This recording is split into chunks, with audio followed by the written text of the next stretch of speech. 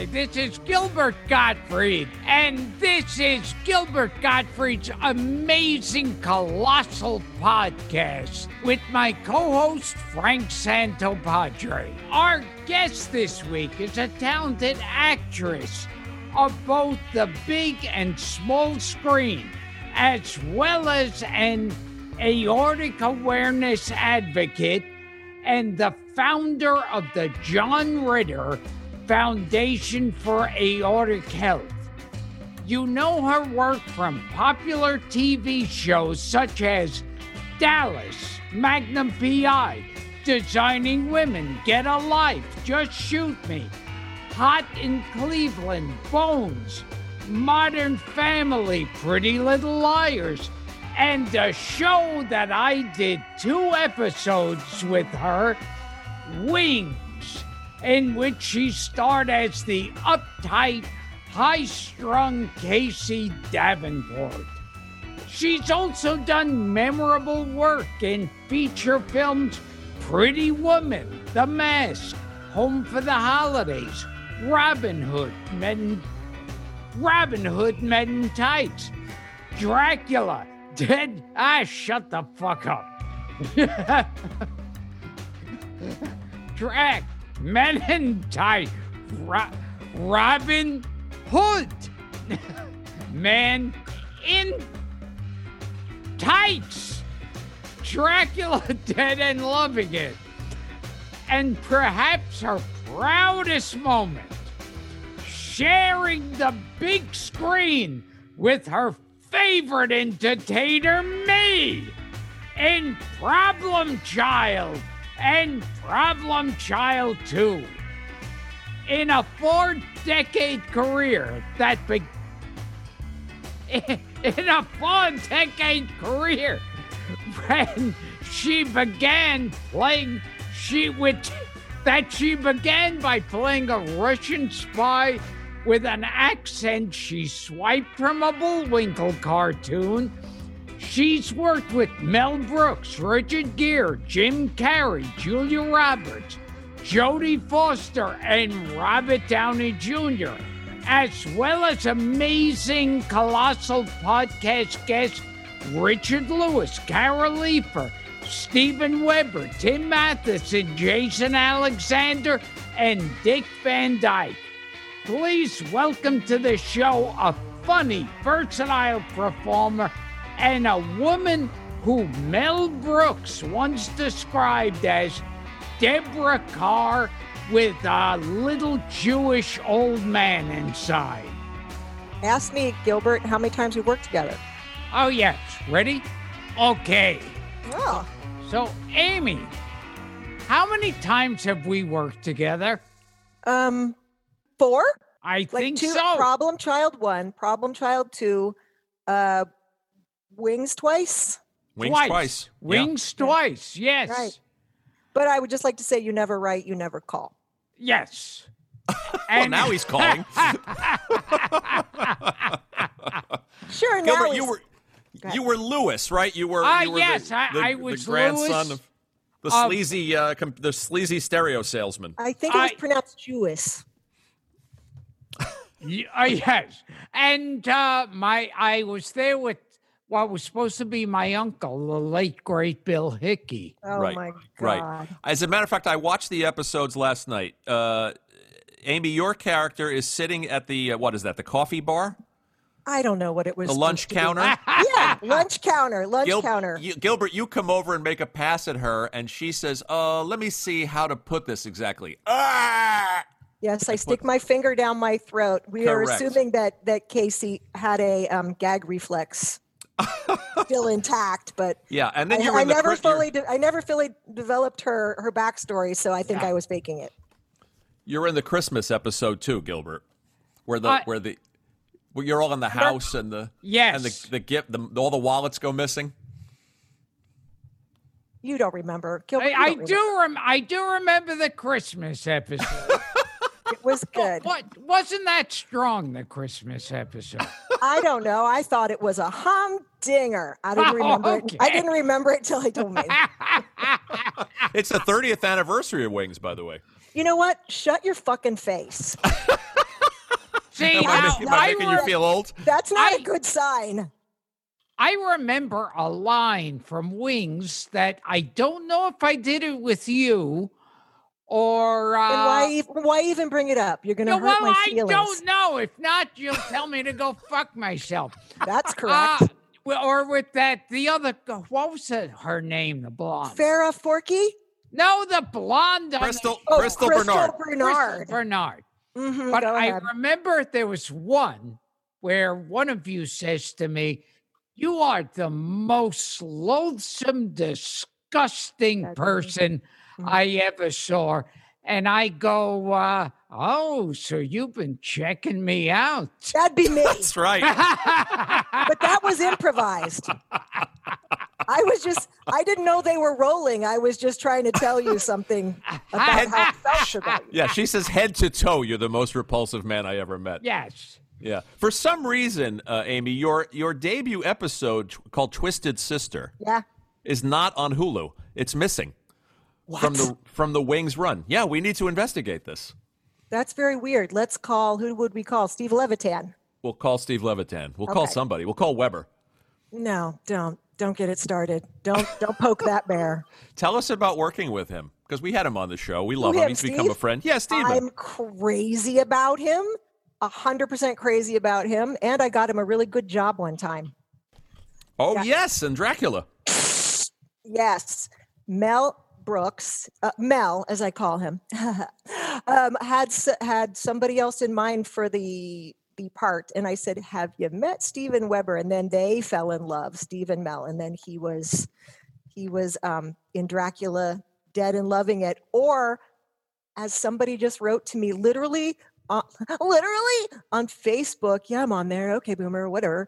There was a lady that wrote to me, a girl, and her name is Amy Yasbeck. I'm not going to say the last name because I don't want to check her out, but with a nice Colombian last name. But her first name was Amy Yasbeck. So I wrote her and I said, "Hi, nice to meet you. Is this a family name? Because there are Yasbecks all over. It's a Lebanese last name, and we got around." And she said, she wrote back, and it Google translates. It's like, "No, my father named me in your honor. He saw you in a movie called Happy Dracula."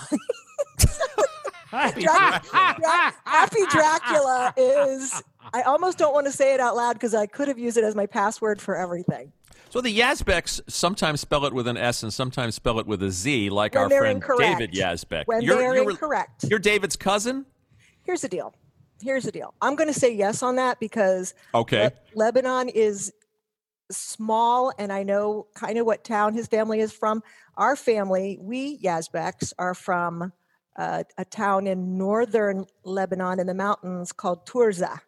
And my cousins, like my dad's brothers and sisters, spelled it Yazbeck and still do. It's like, however, like when you came to Ellis Island, you said Yasbeck and they went, "Okay," and wrote it down as if you sneezed and they were trying to like, "Achoo, is it a huh? Is it huh?" But it's all the same. We all have the same. Well, can you say he definitely is a relative? No. So we can use it as a story. Okay. He thinks he's related to you, Amy. He's pretty sure here's of the deal. David Yasbeck, Yazbeck, is definitely some kind of cousin. All the Yasbecks are related, and I'm also a musical genius. Ooh. Just by having taste and thinking David Yasbeck is the shit. He most certainly is a musical genius. I am not a musical genius, but he is. And we, of course, starred in both Problem Child Are movies. we back to us now? Yes. And you were Mrs. Healy in the first one. Yeah. And then you were some unknown woman who John Ritter just He's the met. nurse. She's the nurse. Yes. Dare you? Annie I was. Is that my last name? Yeah, Annie Young. So I was Nurse Annie Young. Oh, yes. And it was fantastic to play both roles because I'm a master of, I don't know. I played a nurse in the other one, and I still have those little glasses that I wore, and I just made them into reading glasses. I don't throw away a thing. Oh, you saved all that stuff, huh? I am terrible. You guys met at the table, Reed, at Dennis's house? At Dennis Dugan's house? I could tell you, but I'd have to kill you. I guess so. Yes. No, not Gilbert. Gilbert, you weren't there. No, I wasn't. John. No, he was talking about John. You and John. Yes, we did. With John, I'm sorry. It was a table read, but it was more like we were sitting on a bunch of couches around the thing. What I remember is when we were making that. Well, I remember the last day on that movie. On the first one? On the first one. Mm-hmm. I was already wrapped for all my scenes. Yeah. And I was about to head home the next day, and I said to John, okay, it's my last day. It's been fun working with you, blah, blah. And he says, with like a depressed look on his face, he says like, oh, well, you know the way it is. You do these, they offer you something, you do it, and then you hope for the best. Yeah. And I think he was waiting for Problem Child to be a disaster. Of course. Yes. And Are you kidding me? I think we all were. Oh, well, it was like a cartoon. It was really huge. Like played really, come on, Gilbert, it's you. Yeah. And it's me. I was doing my version of it. We were all just like screaming. John was the most realistic and, method of all of us. That's trouble usually when John, and even Jack Warden was like, everybody was like, hey, but he had a Southern accent or like some lines and not other lines. Jack Warden. Yeah, Jack. Jack Warden also did some scenes with a Southern accent. I noticed that. And then the others like a New York accent. He was like Foghorn Leghorn for some of it. Why, I'll tell you, boy. I'm Big Ben, and I'm here to say, wah. And some of it, it's like, hey, so anyway. Good for him. Fucking who cares? He was great. I still have a button that says Big Ben for mayor. Oh, I have so much stuff. Jack Warden was always great. So listen, so on the second one, we were shooting down remember Gilbert, remember the pizza fight? Yes. And the stuff they used on the pizza to make it look, the practical effects. I don't know what the fuck I'm saying. The stuff to make it look like stringy mozzarella was more like, oh, I'm going to throw up. Oh God, I really just got, it was more like snot. Remember? Yes. It was like a weird, it was like that slime that they used to drop on people at whatever, the MTV Awards or wherever. I believe that was not the MTV Awards. I think that was Nickelodeon. Nickelodeon. They would drop. Doesn't matter. Slime. Don't try to get me off the subject. And so not. That is my least favorite scene, and I'll tell you why. Do you want to know why? Why? They had me, because do you remember? Oh my God, I could go. So they went primary colors. I don't know if you know all this. John always wore blue. This one always wore red. Nurse Annie always wore white. And they had me, it was like a decorator, designer thing. I don't know. I'm not that good at the girl stuff. So, but they had me in like a white sweater and like stretch pants or something. And I've never had a butt. I didn't even have one to work off. I small, very subtle butt. But in that scene, in that scene of us throwing pizza, there's a shot of me. Oh God, who gives a fuck? I'm old now. I'm happy to have any butt at any time at all. Now it's like behind my knees. I don't know what that is. I could have back of knee goiters. That could be my butt that fell. Anyway, and I'm throwing the pizza, and there's a shot, and maybe just to get some loft on the pizza, because I was trying to throw it at you and your date in the booth, I kind of squeeze my cheeks together, and it is the most unflattering view of and I was 28, 7, whatever years old. I should have, I know that's not what we were talking about. But anyway, so during those times when we were shooting, not Disney MGM, what do we call it? Universal. Yes. Remember? Okay. And there were trailers, and Jack Warden would always sit on the steps of his trailer, smoking a cigar.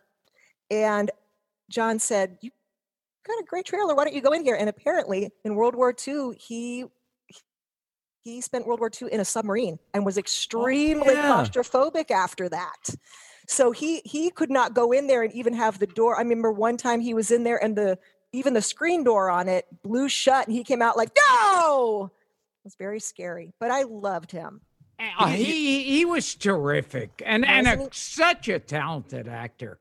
He and John would do many, many things that the thing where it's like, well, I remember when this was all orange groves as far as the eye could see, like acting like they were like really old. Well, when I grew up here, and they also used to do things about what you say to people when you see them in a play and it sucks and you've been invited. Like, what do you say when you go backstage? So they had a certain kind of comic shorthand together, the two of them? They would come up with things to say, like after a take, and like Jack would walk up to John after a particularly terrible take or just to fuck with him and go, wow, you should have been where I was. In other words, you should not be in front of the camera. You should have been in this chair because you shouldn't be there.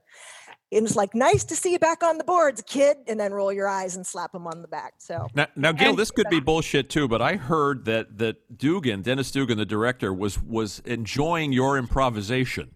So he shot a lot of film. Do you know? Where is that? Yes. Have you had Dugan on? Have you had Dugan on? We haven't had him yet, no. Oh, please. We'll have him on. But he supposedly shot something like 18,000 feet of film a day, and the studio was on his ass because he kept trying to capture something special from you? That doesn't sound right. That sounds like Gilbert sucked, so they kept rolling on him. Well, that's not a compliment. He was nominated for the Golden Raspberry.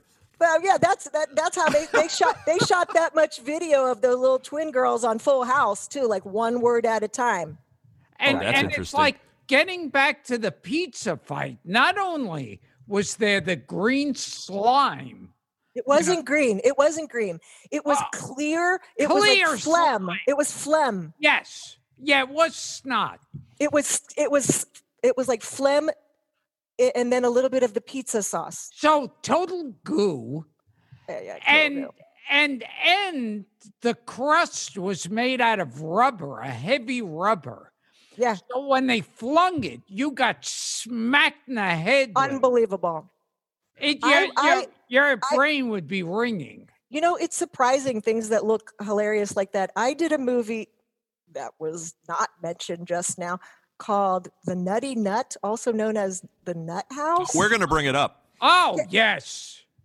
You really? You worked with an actor that Frank and I have discussed many times. Oh, yes. On the show. Tracy Lords?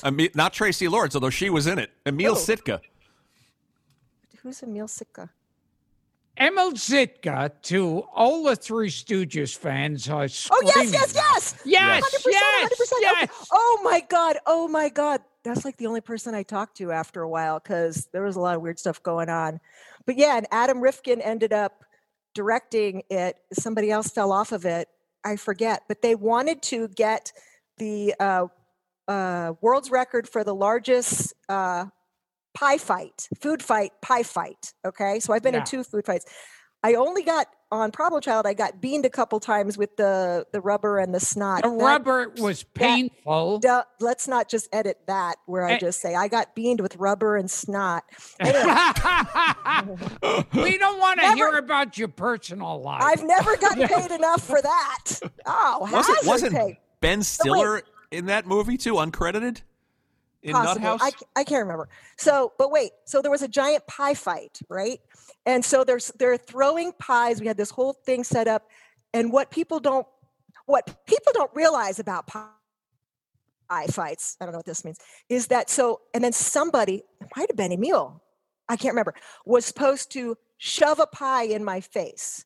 And what you do in a pie fight is there's the tin, there's the pie, and then there's the whipped cream or the meringue or whatever, and you're supposed to throw it, but you keep your hand on it and you stop, and then the pie goes on the person's face. He went like fucking karate style, like through my face, like he was aiming like behind my head, and not only did pie and everything go up my nose, but it kind of like went and like did a little, and I thought it was broken, and that's the end of my story. Yeah, wow. It is. Go ahead. Yeah, I felt like I was in a prize fight. It was crazy, yeah. Because boy, would that hit your head. There were so many takes. And then the thing is, I believe we broke for a break, not lunch or something. And we all had to go with like just crusty I'm swearing a lot. I don't care. Crusty like clothes with all the goop on it. It felt very like, Caligula, like, okay, now let's all drink. Now let's get back. Let's reactivate our crust. It's so funny. The way you describe Problem Child was exactly the way I describe it. What do you mean? In that I also have said to people that every character there was like a living cartoon character. 100%. And in the center of it is John, who just seems like a nice guy. Isn't that great? Yeah. It was so, I know. And maybe that was why like people dug it. But I also think though, Gilbert, tell me if this is true or if I'm making this up. Or just tell me it's true, because I'm too old to learn new things. Okay, so I feel like the movie was released in June or something, and it was so weird, and it made like all this money the first weekend. Insane. Whatever was a lot in those, and I like 26,000 million, not million. I don't know what money is. So anyway, it made a lot of money, and then they did this crazy thing where they re-released it in theaters in September. I know, because I went on the Tonight Show with Johnny Carson to promote it. Oh my God, that was so good, so much fun. But and I think the reason they did that was over the summer. Remember, this is before everything was everybody and kids were on there, for there was nothing, right? All this was orange groves as far as the eye could see. So when kids got back in school and saw each other, they're like, hey, did you see that movie? No, I wanted to see it with you. They re-released it in September, and it did great again because kids wanted to see it with each other. And it made money again. And what I remember, not only did all of us think it would be a bomb, a dog, but yeah, it was like one of the people at Universal, one of the execs said, what was his name? I forget his name, but he said, we're just going to release this, and we're gonna treat it like a wounded soldier on the battlefield. We're gonna run and save our own asses. Said that? Yes. We need to have Dugan on to confirm all these wonderful things. Yeah. It was great. He was so much fun. He was. That was great. Oh, those are the days, huh? Yeah. Gil, do you feel you earned that Golden Raspberry nomination? Was it from that movie you yes. Did I get... I've done so many things. Worst supporting actor. Wow. I watched it again this weekend. I thought you were pretty damn smooth. Yeah. Actually. I thought you were quite natural. Yes. Well, but natural for Gilbert. And I love that Larry and Scott say they were going to up the ante for the second one and write a John Waters movie for kids, which I also love. And the giant, I like the giant. Do you remember when the little, what was his name? The dog, Spiffy, Puffy, the little dog in the second, whatever his name was. He gets sick from eating dog food, and then he takes a giant. Oh yes, dump. Yes. I love that part. And says it all. I remember just the way like you played a different character in the second one. Yeah. They said to me they were originally wanted to write that I was a deranged ice cream salesman. Like a different dude? Yeah, for Problem Child 2. Like they'd have all the same cast with all totally different characters. You weren't Peabody at that point. But he came back as Peabody. But as an ice cream man, you wouldn't have been Peabody. I wouldn't have been Peabody. I see. But I came back as Peabody. Somehow, as an adoption agency worker, I got a job as principal. That makes a lot of sense. Of course it does.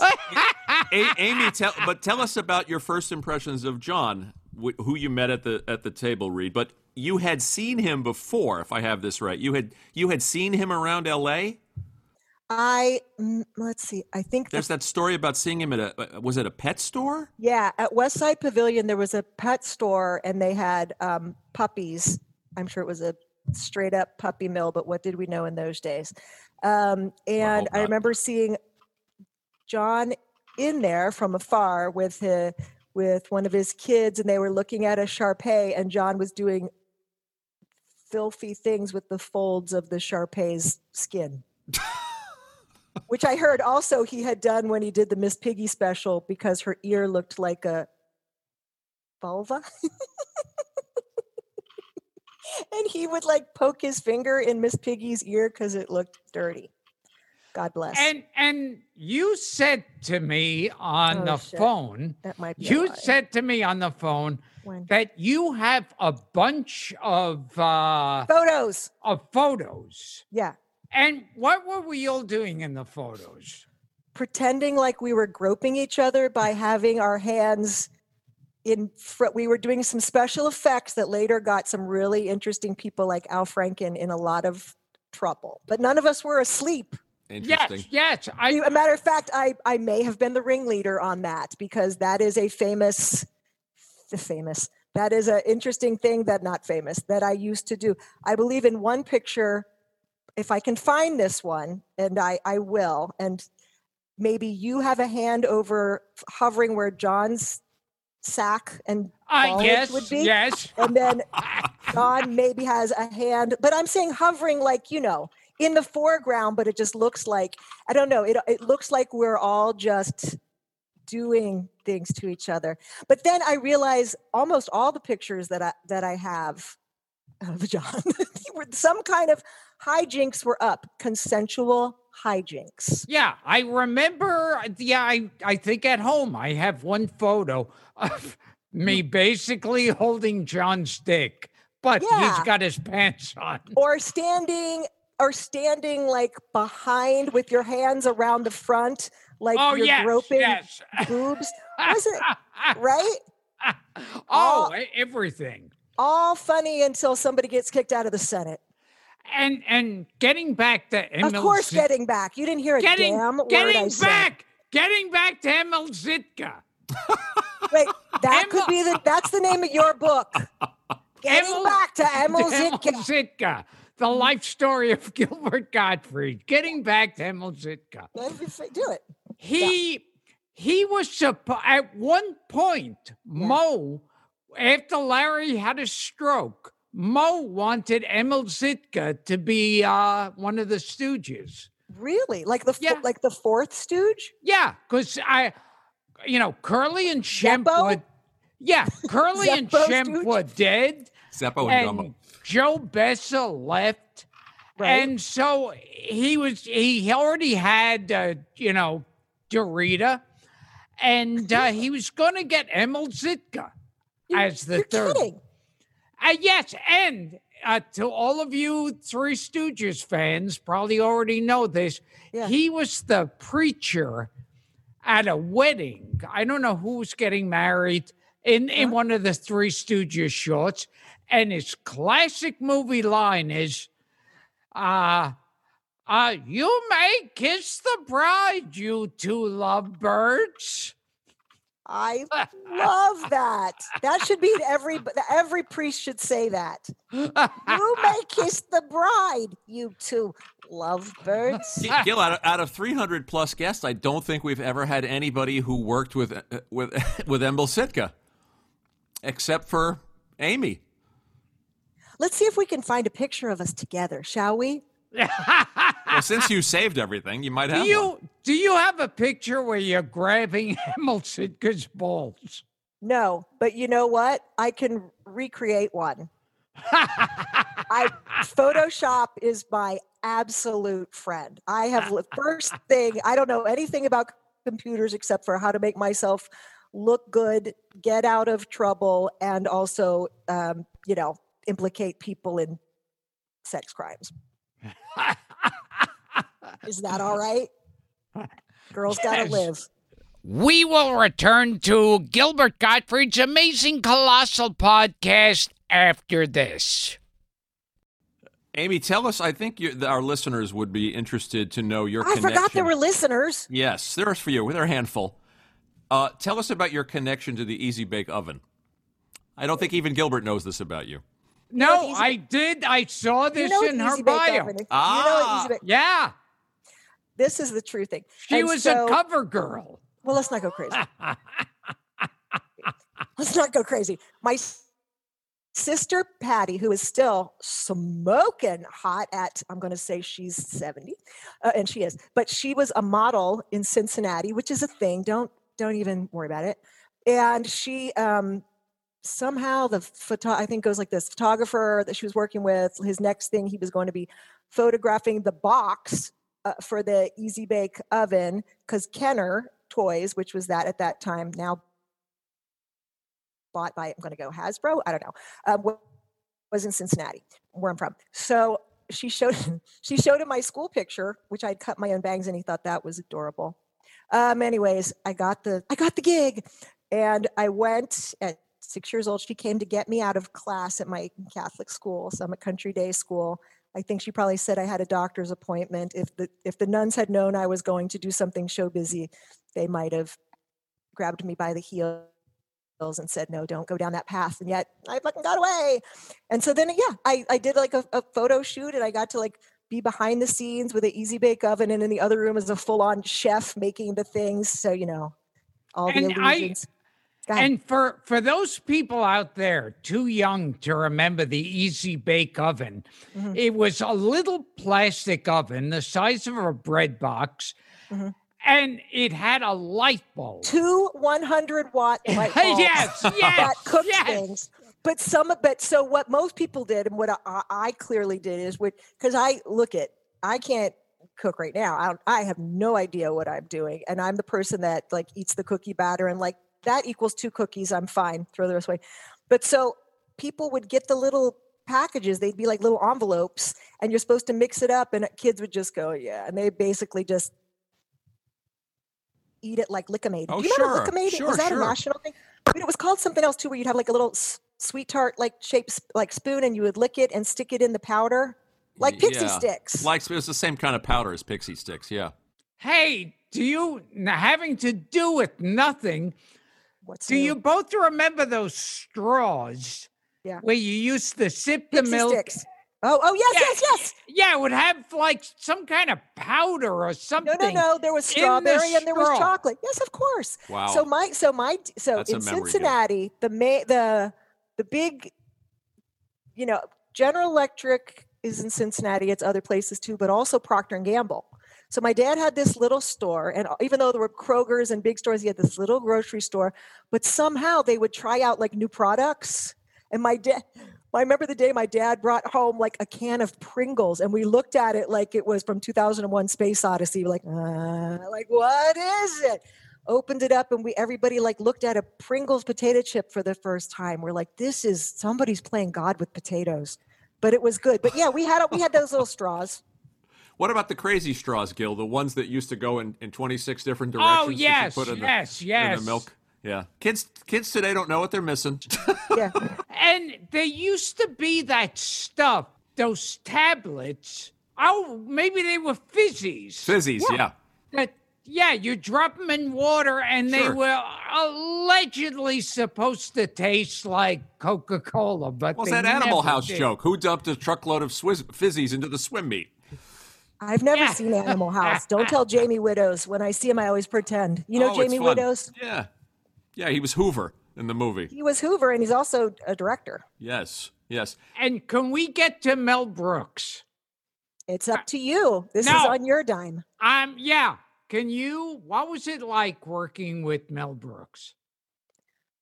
Well, working with Mel Brooks was a dream absolutely come true. That's the thing. That's the thing when I'm like, it was a dream, but also a joke, but a dream, because it's like, it just never felt real until one time he yelled at me. Oh, it felt so real.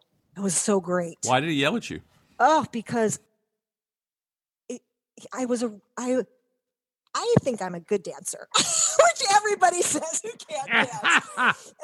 And in Dracula Dead and Loving It, also known as Happy Dracula, in Happy Dracula, there was a thing where Dracula and I have to dance the tarantella. I'm saying all these words. Oh, it was real. And we had dance-ins for us, of course, this famous couple. I can't remember their name. I should. They're in the credits. That were famous, like, tango ballroom dancers. And she looked pretty much like me. That was pretty good. But there was a scene where they would cut from her doing this dancing to dress like me to me. And I had to do one thing, which was Dracula had his like arms out, like holding his cape out or something. And I was behind him and I had to like look at him in the eyes and then like roll like my head away from him down his arm. And I just couldn't do it. And Mel was so used to us being really far away, but Video Village or whatever they call it, like where he was sitting with all the camera, with all the video and stuff, was right next to me. So I could hear him saying, "Oh, this is how she dances. I didn't expect this. Wait, what? Honey, can you do it? Can you know what? How about just have you?" And then he'd go, "Okay, great." And he'd go, "Have you seen someone dance? Do you know what dancing is?" You know, and I'm like, to Rudy DeLuca and those guys. And I'm like, oh my God. But anyway, and I'm like, I'm trying as hard as I can. He goes, "Yeah, it's very trying over here too." And I'm like, "I'm sorry." But other than that, it was a love fest. Gil, Anne Bancroft's character in that movie is named Madame Uspanskaya. Oh, wow. I know. That one's for you. Easter eggs everywhere. Easter eggs everywhere. You sent to get that you sent a tape of a Carson appearance to Mel Brooks to get. Who said that? Now you're full of crap. You did. I said I sent a tape of a Carson experience? That you had your agent send the tape of your Johnny Carson appearance to Mel Brooks. Oh, you know what? For Men in Tights? I think maybe he did do that. God, where are you? Oh, I guess I did. Gosh. Boy, I've been lying so long I can't remember. Deep research, Amy. Deep research. You know what? I'm going to need you someday when I'm in the home and you go, "Hello, Miss Yasbeck." I'm gonna get there before you. No, I used to work as a candy striper in a nursing home, and my job was, I never thought I would need it, but especially now I do. My job would to be, instead of going in and the lovely people who I loved, I love old people. I love it so much, I'm turning into one. And they would say, so instead of them going, "What day is it?" or "What's your name again?"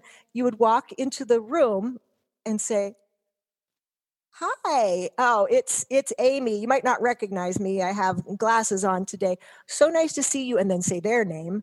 And it's such a sunny Tuesday for March, isn't it? Gosh, what is it? March 17th. So you're like giving them all the information so they don't feel like they have to ask for it. And I really would appreciate that much, much, much. As a matter of fact, that's how Gilbert and I interact now. Is it? Absolutely. What about all those old comedy pros? Wow, she's Amy, quick. Hashtag she's quick. Go ahead. Between those two movies, between the Dracula movie and Men in Tights, I mean, Dom DeLuise, Avery Schreiber, yes. Robert Ridgely, Chuck McCann. Yeah, Chuck McCann. I used to run into Chuck McCann all the time. I can't remember why. In L.A.? Yes, we McCann. We had him here. Poster. We had him on this podcast. Okay, go ahead. And Harvey Korman. I mean, what was it like being around these guys? This is like centuries of comedy. But that is 100% when you say like show business. That's what I thought like show business was. That's all I ever wanted it to be. The Dean Martin, not the roast, the Dean Martin show. There was a woman who apparently dated my brother, and her name was Patty Pavarnik, and she was from my town. And she was one of the, they're called gold diggers. The gold diggers, yeah. The gold diggers. And I think she changed her name to Patty Pavar.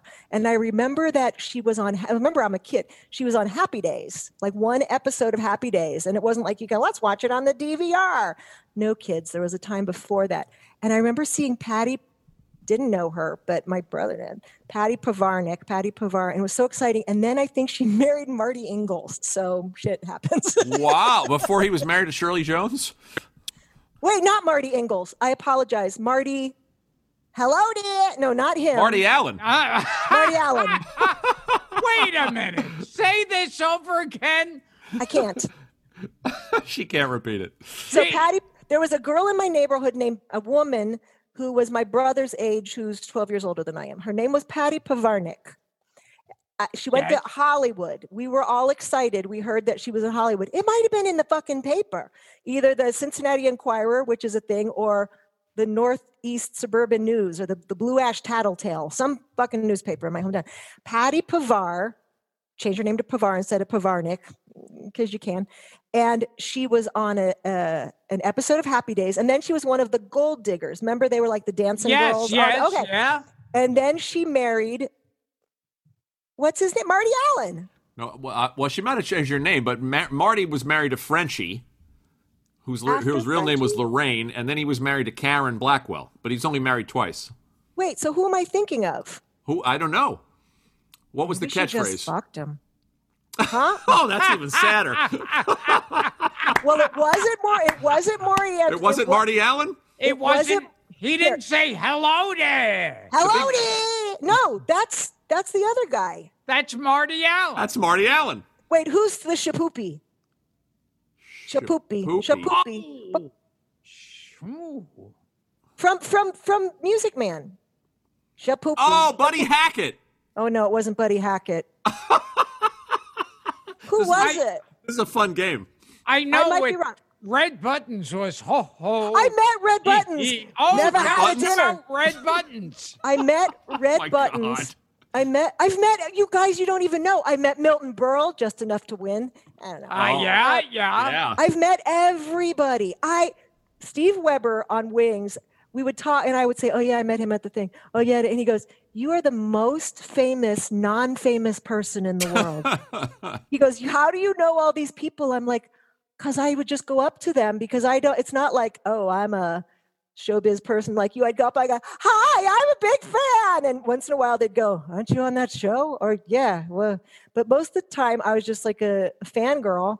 And then we get to talk and I'd be like, I'm kind of in show business too. But so who do you want to know? I know name it. I'll tell you if I met him. Well, you worked with Norm Crosby on. I love Norm Crosby. Oh, yeah. Norm Crosby did what was it called? Malapropism. Yes, malapropism. Kind of like Leo Garcia used to do that. But let me tell you something. So there was a show, and it was the husband of, was his last name Yarnell? Not Shields and Yarnell. Shields and Yarnell? No, not. But I love them. But no. There's the Tony. What's her name? The agent from ICM, Tony, whatever her name is. God. And her husband's name is something Yarnell. Okay. He produced this thing called the New Love American Style. Sure. And don't say sure. You don't know. Believe me, we do. You do? Yeah. Marsha Wallace was on that show. Get with me. So they would have the interstitials, which on the old one would be like, no, wait, that's, wait, stop. Hey, shut the fuck up. You shut We had on Stuart Margolin. Yeah. He was the guy that did the blackouts in the old Love American Okay, in the old one, Gilbert, listen to me. No. Just for a second. Just pipe the fuck down for a second. Dara told me I might have to say this. Okay, just kidding. So, but in the new ones, instead of in the old ones, the interstitials were like pushing a brass bed down the street at right, like all of the. But in the new ones, they were like little comedy bits, like a joke, beep bop bop, beep bop bop, like laugh-in kind of thing. Mm-hmm. So it was. Here's who got hired for it: Danita Joe, can't remember her last name. Marsha Wallace, Arsenio Hall. Wow. Me, Barry Pearl. You know Barry Pearl? You should. Know the name. And what you said, Norm Crosby. So on 2 weekends, we filmed all of the interstitials, so it was just the corniest bullshit. You don't really have to be quiet, Gilbert. Are you mad at me? Yes, yeah. Okay, sorry. I was walking out. No, you weren't. I can see you fucking dramatic queen liar. So it was crazy because I got to like hang out with and then he said, well, I'm going to be in Las Vegas if you want to come and see the act in Las Vegas. And so I went with my boyfriend Jay at the time, and we went, and Norm Crosby from the stage, he would do this. It was at Caesars. He did this whole big act, but then he worked my name into one of the things, and he's like, and then the Pioneers went out over the over the country, and they set out for their destiny going down the old Yasbeck Trail, and da-da-da. Oh, I almost jizzed. He was great, Norm Crosby. He's still around, so Gil. nice. Oh, he is great. You're great, Norm Crosby. I love Norm Crosby. I met You're going to have to yell louder than that. A little louder. I met him a couple of times. He's Really? He never mentioned you? Yeah. Oh, should I mention? No, I don't like it. I don't like it. Among these nonsense sound words, yeah, there was Maury Amsterdam from Dick Van Dyke. In his act, he used to go, yucca-puck, yucca-puck. Oh, yeah. Yeah. And what does it mean? Nothing. Just a nonsense about the same as shapoopy. Nothing. Yes, but in the category. Which Yucca-puck. Kafefe. Yucca-puck. I like it. Hashtag yucca-puck. Let's get it going. Let's get it going, people. Is there a story, Amy, about when you and John were on the Cosby Show? Because Gilbert has some information about the Cosby Show. What? Oh, okay. More? Can I? More? More information than has been spoken. And by the way, how do you like the fact that he made himself an obstetrician on that show, Gilbert? Yes. Which we've never discussed. I love it. Better than an anesthesiologist, which was the actual. I did an episode of Cosby. I know. And what the two of the writers told me this, that in his schedule, set aside, like for say, 3:15, an hour was set aside to teach comedy to Asian models. No. Yes. Yeah, no. That's what I heard. You sure he didn't say agent models? Asian models. That's why there are so many funny Asian models around now. That would do it. Yeah, I don't think he got around to teaching them comedy. Is that real? That's so. How can that be real? Is that real? How could you have a hard time believing that? Yeah. No, no, but I mean that the two writers told Gilbert that. Yeah. Yeah, I believe them. That's the only thing. No, 100%. Okay, here's my story. Do you want me to tell you the whole story? Yeah. Please. Do we have 2 seconds for me to pee and come right back? Sure. Okay, here we go. And it doesn't mean I'm snorting coke or anything. It means I'm peeing. Goodbye. Oh my God, I love it. Someday I'll tell you the real story of what just happened. Well, we know you peed. No, you don't know anything. You just know what I told you. You told us you peed. Yeah. I'd like to go with that. That's a good story. Okay. All right. I peed off the balcony. I didn't. Okay. Cosby. So, first of all, John was, God bless him, the biggest Cosby fan of all time. When he was at SC, all of this, of course, before I was born. He based his cool wardrobe as Cosby's character on I Spy. Wow. With white, with plaid things and white belts and trying to be cool. He always thought he was just wonderful. He loved him. And I loved him. I fucking loved him when I was a kid. But listen, Gilbert, when I was a kid, we had a record player, right?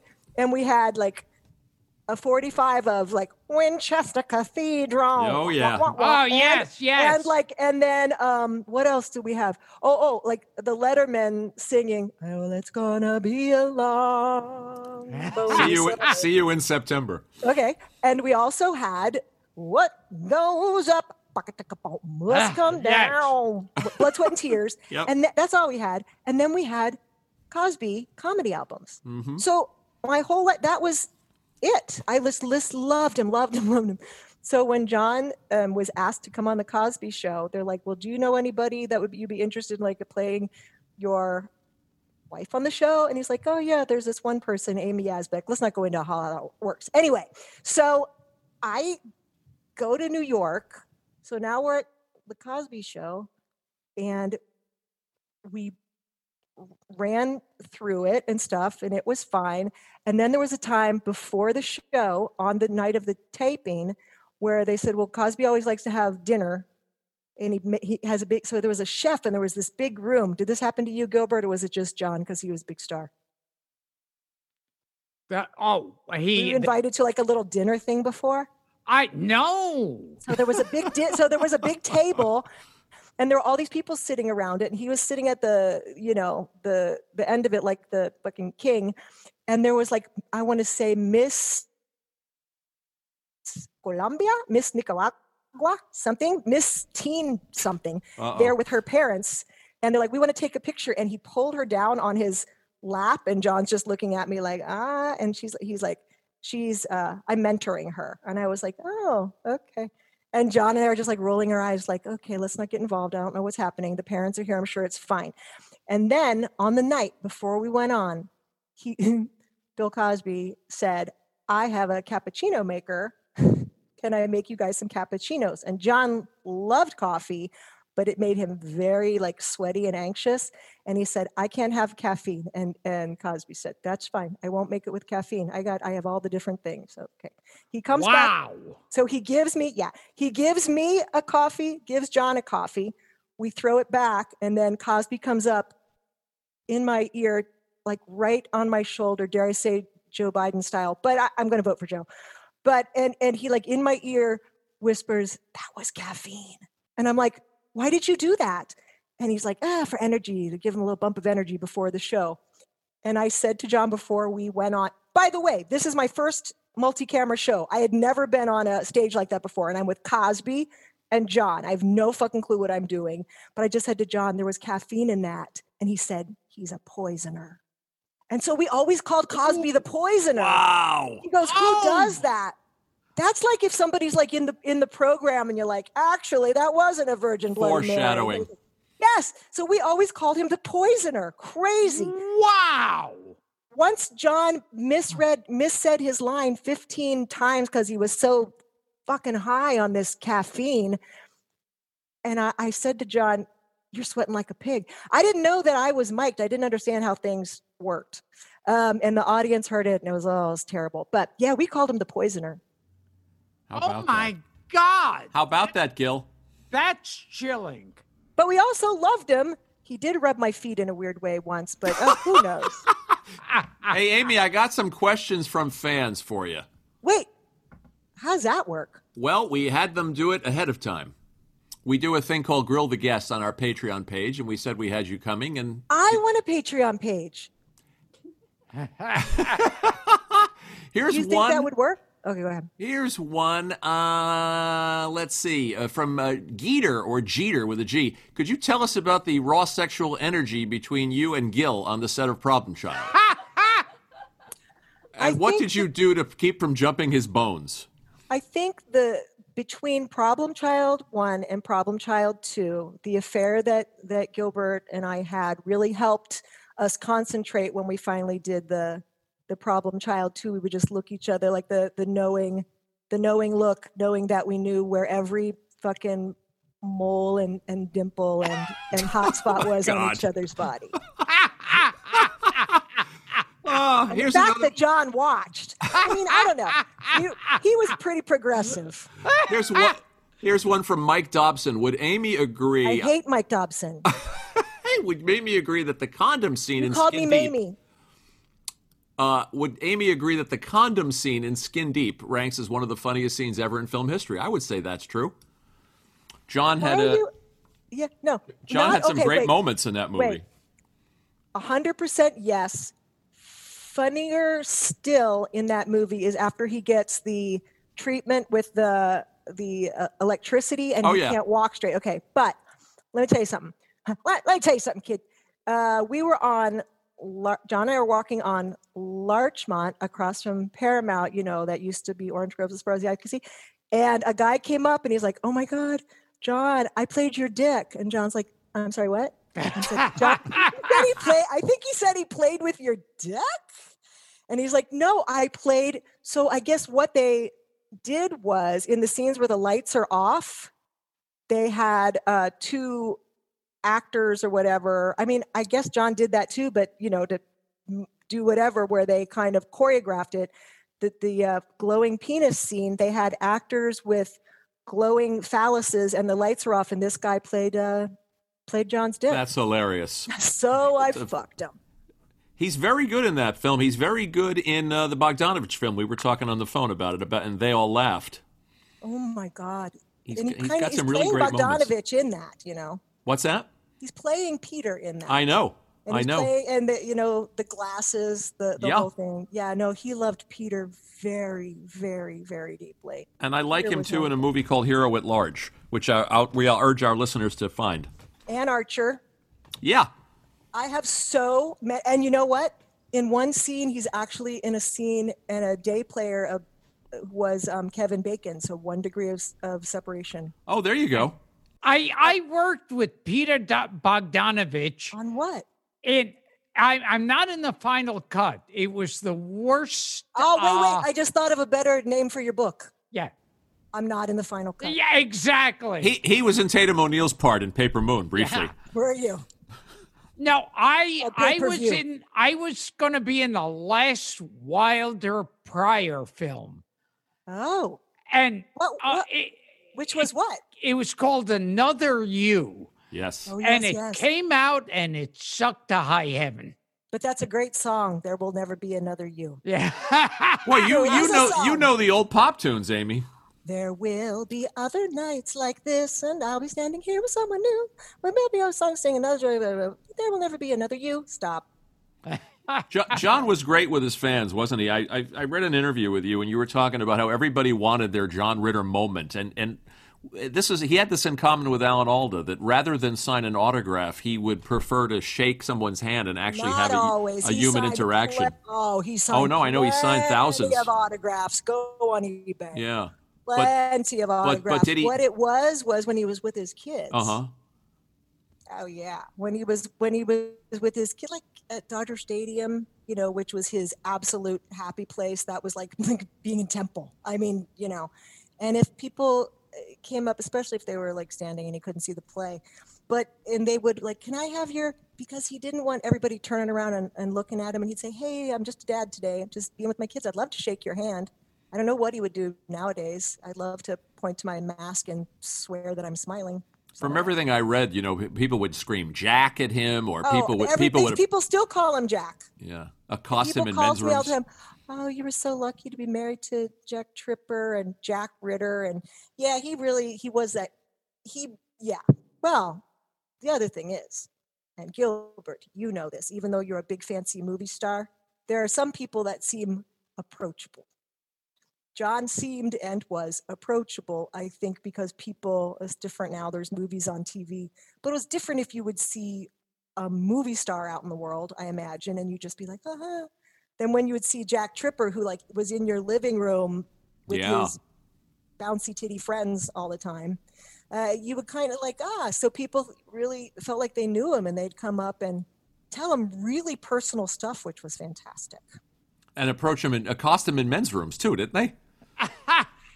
Yes, people would be like he would be peeing, and somebody would be peeing next to him, like, hey, and they would take one hand off their dick. I'm not sure how dicks work. And they put their hand and shake his hand, and it's like, really? But yeah, I don't know if he did it then.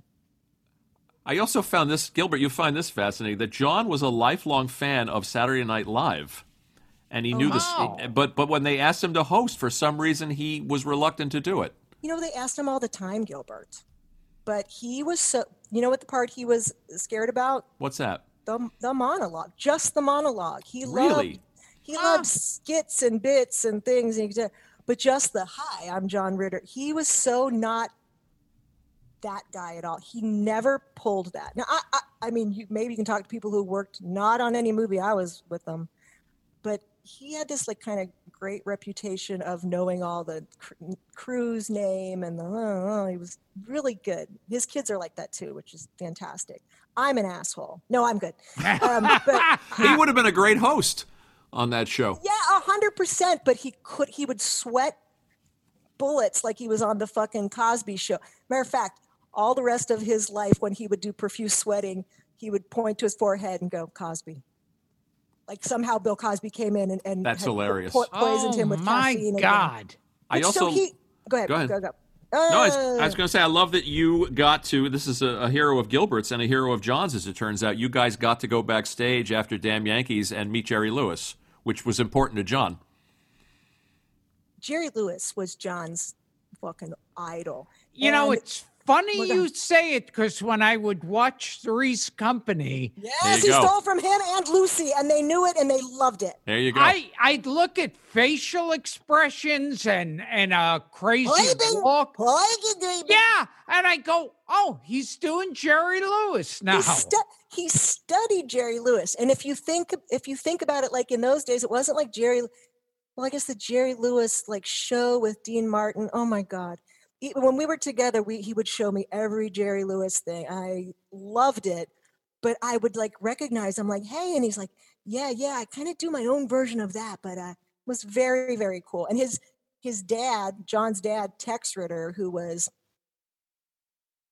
a singing cowboy, Tex Ritter. He was like Gene Autry in them.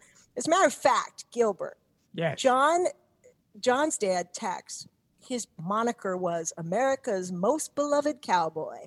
And John has a brother, Tom, who John always thought was spoiled and they loved him more. So I used to call John America's most beloved cowboy's most beloved son's brother. He liked that.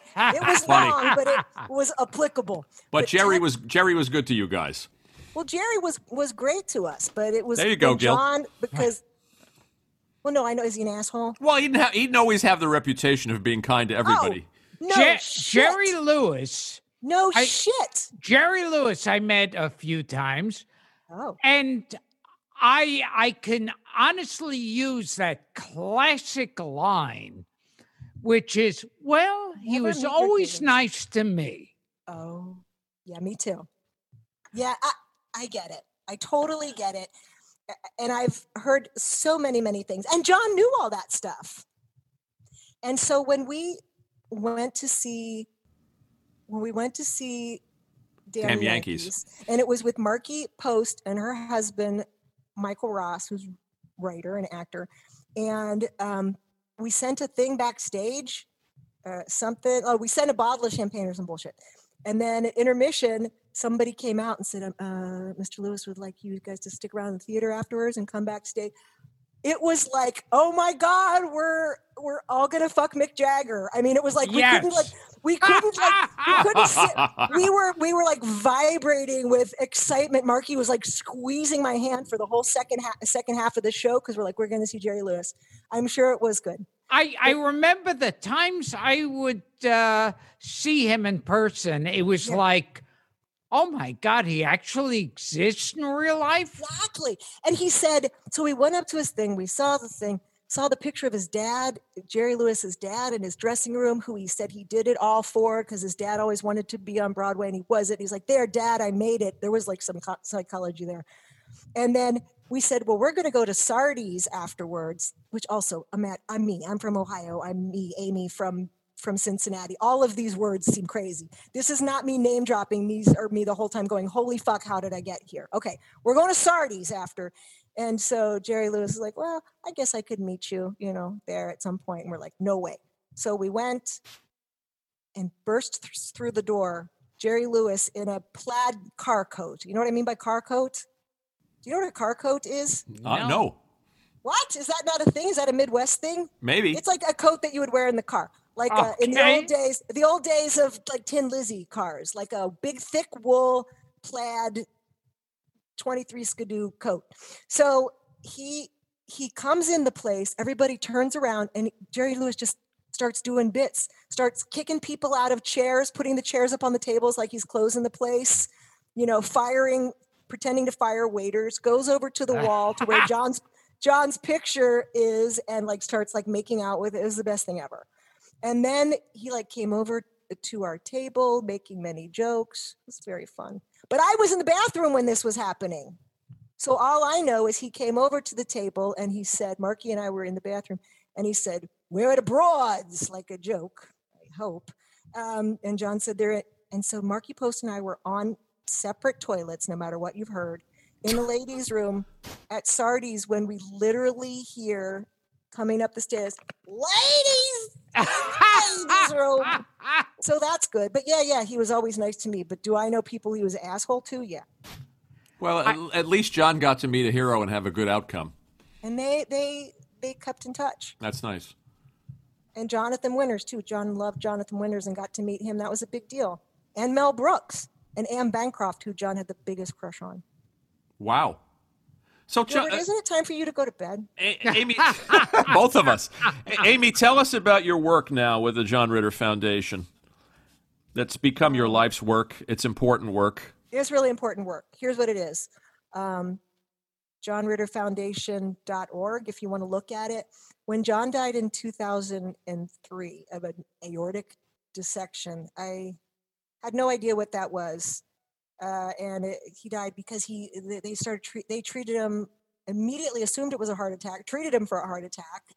And, it's everything that's not a heart attack. It's not your heart, it's your aorta, and it's not a blockage, it's a tear. So there was a lot of fucking up from the beginning to the end. Very sad. And nobody ever said, hey, this could be genetic to me. And so when I, went on Google and was reading stuff about it, I was like, what? And so then luckily I was put in touch with some people, met the real scientists and doctors behind this and the people doing the genetic research. So now there is the John Ritter Research Program in Aortic and Vascular Diseases. It's long, but it's just a genetic research program in Houston that my foundation helps fund, set that up. And just for people to be able to understand that it's not that rare, but it is often mistaken for other things. There's a genetic component. And then we came up with these Ritter rules because finally the guidelines were set in 2010 for the treatment guidelines for this. So we took out a little part called Ritter rules. And then we just teamed up with a group in England called Think Aorta. Here was bad timing for that. So this was like in January, maybe.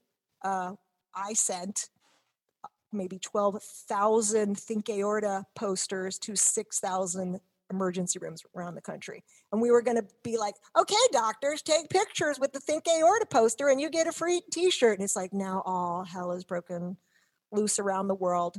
But when we're back to eventually the world again, I'll give you more information on that because it's surprising. I mean, it's like somebody some shitty asshole said to me, trying to be a shitty asshole, so are you doing this because you thought you couldn't save John and now you're trying to save everybody else, waiting for me to go, no? And I went, yeah, probably. So you've turned a tragic situation into something that's going to help thousands of people. Right. There was maybe one gene to kind of look for, and now there are dozens and dozens, and on the horizon there'll be 40 different genes that you can be tested for. Okay. That you will know if you have chest pain or other things, and you go into the emergency room, you go, hey, I have the gene for aortic dissection, and they're not going to kill you like they did John. And if if people go to the website, they can see the Ritter rules there and they can educate themselves? You can see everything there. As a matter of fact, JohnRitterFoundation.org. I talk to a lot of people that go on there for information and people who have had, because there's surgery for it. Oh, John's brother, Tom. So John died in 2003, and all of the first-degree relatives, they behave as if they have the gene because we don't know yet. But so you get echocardiogram every year, whatever. You should do that anyway, Gilbert, just because you don't know whether you have it. So in 2007, Tommy goes in for his annual one of those, and there's an aneurysm, which is how it starts, right where John's was. And it started growing fast. And, the quote unquote natural history of whatever genetic predisposition this is, clearly people in their early 50s is when it starts growing. I mean, it's different for every people. Mm-hmm. So John's brother, finally, we got him up to Stanford where they monitored it and went, no, they got to fix this. And they replaced his aortic arch, and he's fine. Wow. Because your aorta is like that big, the big candy cane shaped thing that comes from like when they show like pictures of an anatomical heart and it's got like the 3 little springy things on top. Well, that where it comes off of goes all the way down your body. And your heart can be in really, really great shape, but if it's pumping into a tube that's shredding on the inside, you are super fucked. So this has become your life's work. It has become my life's work. That and selling my ass on Cameo.com. Gilbert, how much do you charge? You got company. Mine is $150. Wow, really? You think you're worth that much? Okay. Yeah, Cameo.com. You can get a video shout out. But can you give medical advice, Gilbert? Yeah. Mine is. I'm doing $50, and I'll tell you why. I'm a hoe. Also, but then I'm thinking, for a couple people, I've done a lot of work. I've actually because they tell me I like this specific scene, or I've been digging out pictures and holding them up to the camera of different things. And then I got a lot of free time, by the way, on my iMovie thing on my iPad, my maxi iPad with wings. Sorry, it's a girl feminine protection situation joke there, which I can hardly remember because, again, 57. But you know what I do? I film little things and I make actual little videos, plus me. So anyway, that would be worth $150. I'm sure you just go, hi, it's Gilbert Gottfried. Hi, bitty, fly, baby. I was that one bird and that other thing. It's not a bad impression, Gil. It's not bad. You know what I mean? Is that what you do? Well, a lot of times they'll ask me to roast them. And, really? and I'll get lazy and I'll go, hey, fuck you. That's a roast. Fuck you, never got a dinner, Gil. I love you, Gilbert. Call me sometime like a real person. Don't make it about show business. He'll never do that. Yeah, never. He'll carry your number around in his wallet for 12 years. Amy, plug the website again, johnritterfoundation.org, right? Here's some websites, johnritterfoundation.org, cameo.com. That's stupid, but more importantly, johnritterfoundation.org. But also, I want to do a Patreon. How does that work? We'll explain it to you when we get off mic. Hi, I'm Gilbert Gottfried. Hey, shut the fuck up. I'm Gilbert. Can I do it? Let her do it. Okay, please. Hi, I'm Gilbert Gottfried with my friend Frank Santapadre. He's also my co-host, and I have a colossal fupa, also known as a podcast. Moose knuckle hair out. We'll cut it together. Amy, thank you. This was a blast. I've had it with you two assholes. Wash your hands and go to bed. Bye. Bye-bye. Oh, that was fun. Who wants to grow up? Who wants responsibility?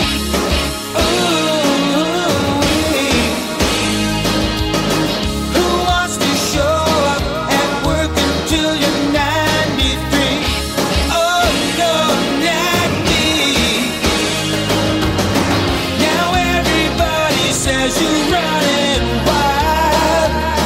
Your teacher's calling you a problem.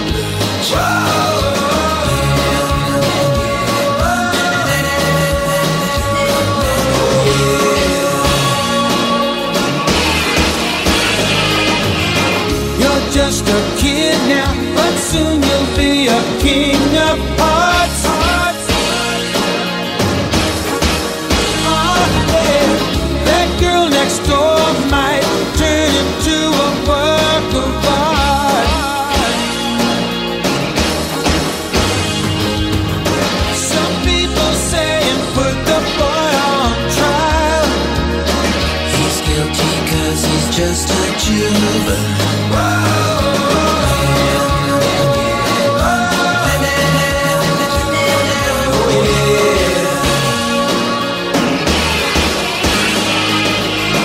You make us crazy, you make us smile. Someday you'll grow up, boy, and you'll change your style.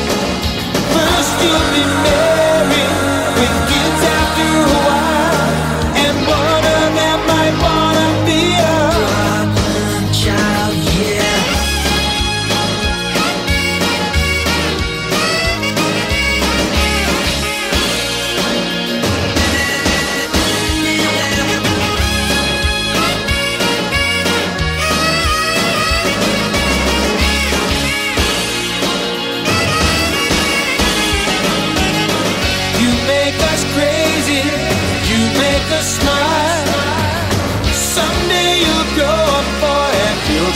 style. First you'll be married.